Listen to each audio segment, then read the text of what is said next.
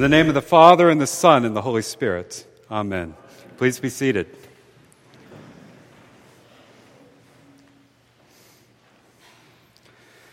I'd like to start this morning with a different passage of Scripture. Don't be worried, though, it's 2 verses. But the Samaritan people of the town refused to welcome Jesus because he was heading for Jerusalem. When the disciples James and John saw this, they asked, "Lord, do you want us to call down fire from heaven to consume them?" But Jesus turned and rebuked them, and they went on to another village. That is the Gospel of Luke, chapter 9, verses 54 and 55. Based on our 3-year cycle of reading Scripture, you will never hear that read in church again. I'll come back to that story in a moment. One of my favorite pieces of contemporary slang is clapback. A clapback is basically a comeback or a retort, most likely pumped with attitude and sass. The term goes back to at least 2001 with Ja Rule's rap track titled Clapback. It's the rhetorical backhand. That is the response you give when you have been insulted. The term is now mostly used in social media settings to describe when folks start trading insults with each other and the feuds come fast and furious. The concept of a clapback has been echoing through my head as I've had this reading from our gospel in my head over the past week. And we read the longer version. There was an optional part at the beginning, but I said, yeah, read all of it. Because there are at least 3 different clapbacks in our gospel lesson from today. The first was to the Pharisees. Jesus claps back at them over a matter of law, over the spirit of the law. Then Jesus claps back at his disciples because they don't understand what's going on. But my favorite part is when a Canaanite woman claps back at Jesus. And this is important. She wins. She gets what she wants. The term, consider this scene. Jesus is walking along with the disciples, and then there is this woman who is misbehaving in 3 different ways. First, she's a Canaanite. Canaanites and the Jewish people did not get along. In fact, they had beef going back at least to the time of Moses and Joshua, when the Hebrews forcibly conquered Canaanite land after the Exodus and the wandering. Second, she's a woman yelling at a group of men. That's pretty transgressive at this point in history. And third, she's yelling at them from a distance. That's just rude. So it's not uncommon to ignore people who are breaking so many social customs at once. Jesus doesn't even address this woman until the disciples are annoyed enough to ask him to do something about it. When he does, first he says, essentially, I have nothing for you. I'm here for those of my religion, my nation. But she doesn't go away. She doesn't shrink back. She comes right up to Jesus and kneels at his feet, close enough to touch. She wasn't invited. She wasn't bid to do this when she asks him again for deliverance for her daughter. Jesus then makes a more pointed statement. Just a minute ago, he simply said who he was here to serve. Now he's going to tell her who he will exclude. And so he answers, "It is not fair to take the children's food and throw it to the dogs." I need y'all to hear me. But more importantly, I need y'all to hear Jesus. Jesus just called this woman kneeling at his feet and begging on behalf of her daughter a dog. We have a derogatory term in our language for female dogs. We need to recognize that Jesus called this distraught mother kneeling at his feet our word for a female dog. Let that image sink in. Then comes the clapback. Yes, Lord. Yet even the dogs eat the crumbs that fall from the master's table. She says, "Fine, I'm a dog, but sometimes people treat dogs nicely." I'm not sure what was in the woman's mind at this moment. Was it shame at being brought further down? Was it a willingness to shame Jesus into action? Was it sass or desperation? Was it both? I don't know. But it was enough to change Jesus' response. He is impressed with her faithfulness and heals her daughter, all while the disciples are standing there. And I wonder what was going through their minds. Now, there are two paths for interpreting this story at this point. The first is to ask whether Jesus changed his mind or repented of his own hard-heartedness. The text is silent on Jesus' internal monologue, and that is frustrating. We are so used to thinking that Jesus is perfect and sinless, that the idea that Jesus would individually express the systemic sin all around him in the culture he inhabited leaves our theological constructs with a problem. By that, I mean that our understanding of Christ, being a sinless, perfect sacrifice on the cross, could be endangered by admitting that Jesus had to repent of something evil. But frankly, making Jesus' sinlessness obvious was not a concern for Matthew while he was writing this gospel. So we have this story that does nothing to make our theology neat and tidy. Thanks, Matthew. In any case, this interpretation means that Jesus learned not to be racist.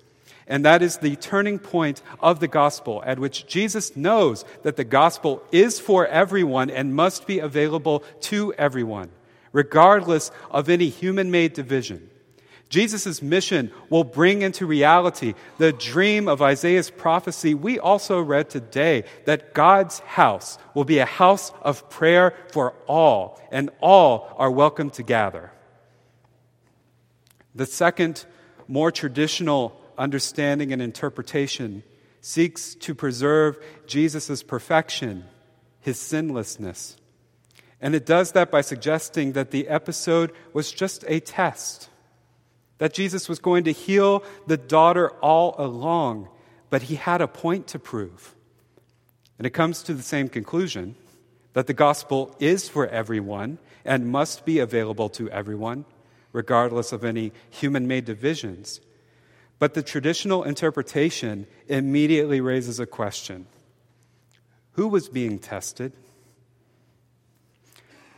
Usually, people say the faith of the woman needed to be tested. But frankly, she seemed to have the faith bit locked down. She's the one bugging him relentlessly. Why test someone who is so obstinately seeking Jesus out because she is already convinced that Jesus can help her? So I'm going to go ahead, and for the sake of argument, I'm going to assume the traditional stance. Jesus is sinless, and in this case, he is testing someone. But he already knows he's going to help the woman. The woman seems faithful already, and I think that means we have to look at the disciples. There's a popular image of the disciples of Jesus as good-natured bumblers, salt-of-the-earth fishermen, fine people, if a little slow on the uptake as to what Jesus was laying down for them. But there's a pesky story that has never been far from my mind since I read it years ago, namely, that among the disciples there were at least two who had no issue with the idea of destroying all of the men and women and children of a village, all because the villages had heard about Jesus and they didn't want any trouble. In other words, the disciples had among their ranks a few who openly advocated for the genocide of a village, of a different ethnic group, because of a perceived offense. That's pretty far from a definition of good, fine people. The disciples, given even a little bit of power, are ready to commit ethnic cleansing. The culture they inhabited upheld these ethnic divisions, We see those divisions when the disciples want to destroy a village. We see it when they wish this foreign woman at Jesus' feet would just shut up. So if Jesus knew what was going on, and if he knew what he would do for the woman, that might mean he wanted to teach the disciples something in this interaction. And I suggest what he wanted them to witness was this moment when his message went from being one to Israel only and became something for everyone. And I think it was important that the disciples saw that change as a result of an impetuous woman's clapback. So here's a powerful man, the Messiah, getting told off by a foreign woman in front of his followers, no less. And Jesus does not try to save face by reasserting his no. He acknowledges the justice and compassion of the woman's cause, and he relents. And that is amazing.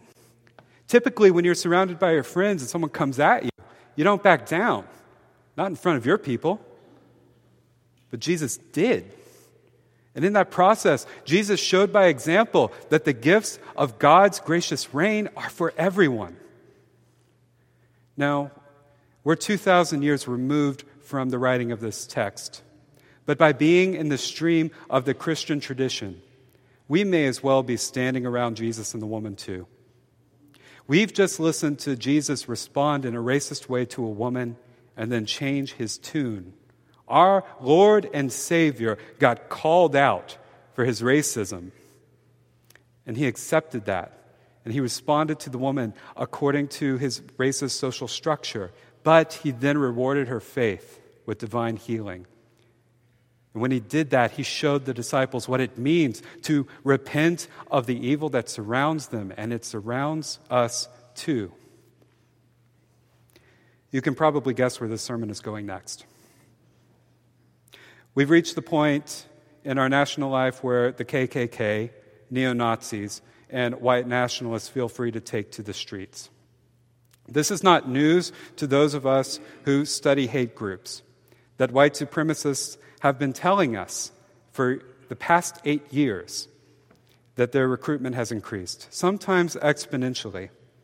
The images of Charlottesville serve to convince that the groups may be exaggerating, but they aren't lying. Now, we sitting here may not claim racial superiority. If you do, I suggest you repent and return to the Lord. But there are a number of us who are in a position to either aid or abet racism or to challenge it. You see, I'm from Mobile, Alabama. My hometown has an infamously distinguished pedigree of institutionalized racism and Jim Crow. My hometown was the site of the last slave ship that ever came to the United States. And if you are sitting here and white, you probably know what I mean when I say that there are conversations that white folks will only have with other white folks. Nothing but my skin color grants me entrance to these conversations, and they are not pleasant. And these conversations make me a party to continuing a conspiracy of white supremacy that I want nothing to do with, but I cannot easily avoid. I'm going to give you an example. In 2002, I was starting my undergraduate degree, and I was hoping that after military service, I might find a career in the FBI or some other law enforcement organization. Sitting in my college recruiter's office, he looked at me and began the conversation that white men will only have with other white men. He said to me, "Robert, you have two things going against you in this world. You are white and you are a man. You should consider taking a degree in finance instead of criminal justice. That way, you're more likely to be hired than those who take a degree in criminal justice."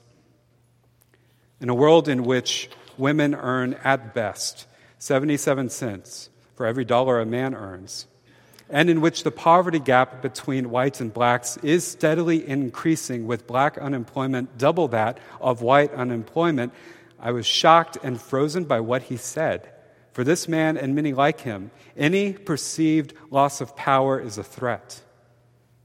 In this recruiter's office, I was being brought into a conspiracy to maintain supremacy over others. It was a wake-up call for me, And I always wondered what he told women and African Americans he counseled. And everyone who went to that college ended up in front of him at some point. Perhaps you've also known those conversations.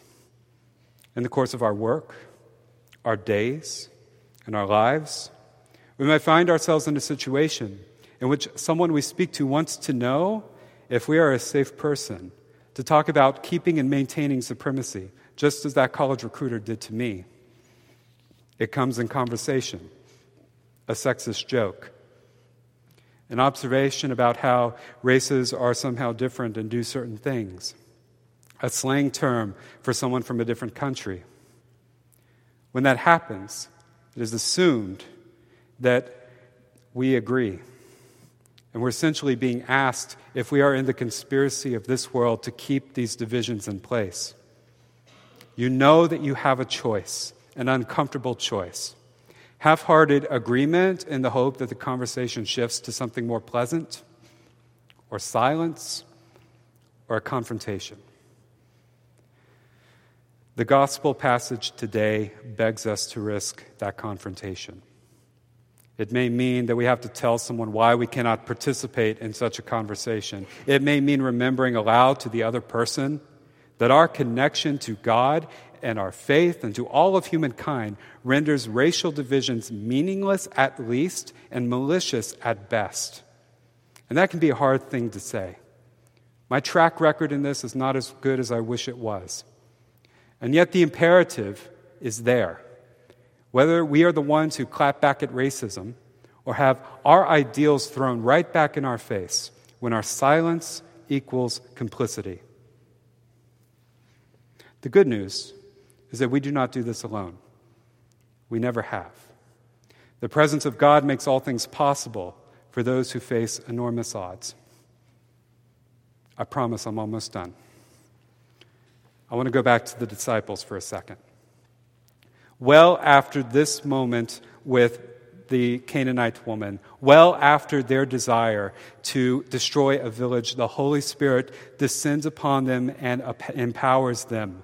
Suddenly, they are baptizing Gentiles and coming to grips with this inclusive work of God. Then in the 8th chapter of the book of Acts, Peter and John and Philip go to Samaritan villages to preach the gospel and live in peace with the ones they would rather have seen killed. After Jesus ascends to heaven, the story of the early church is the story of recovering racists, trying to keep up with an inclusive God as they get kicked in the pants by the Holy Spirit into situations and with people they would not have chosen on their own. That's the work God hands to us every day. Shall we get to it? Amen.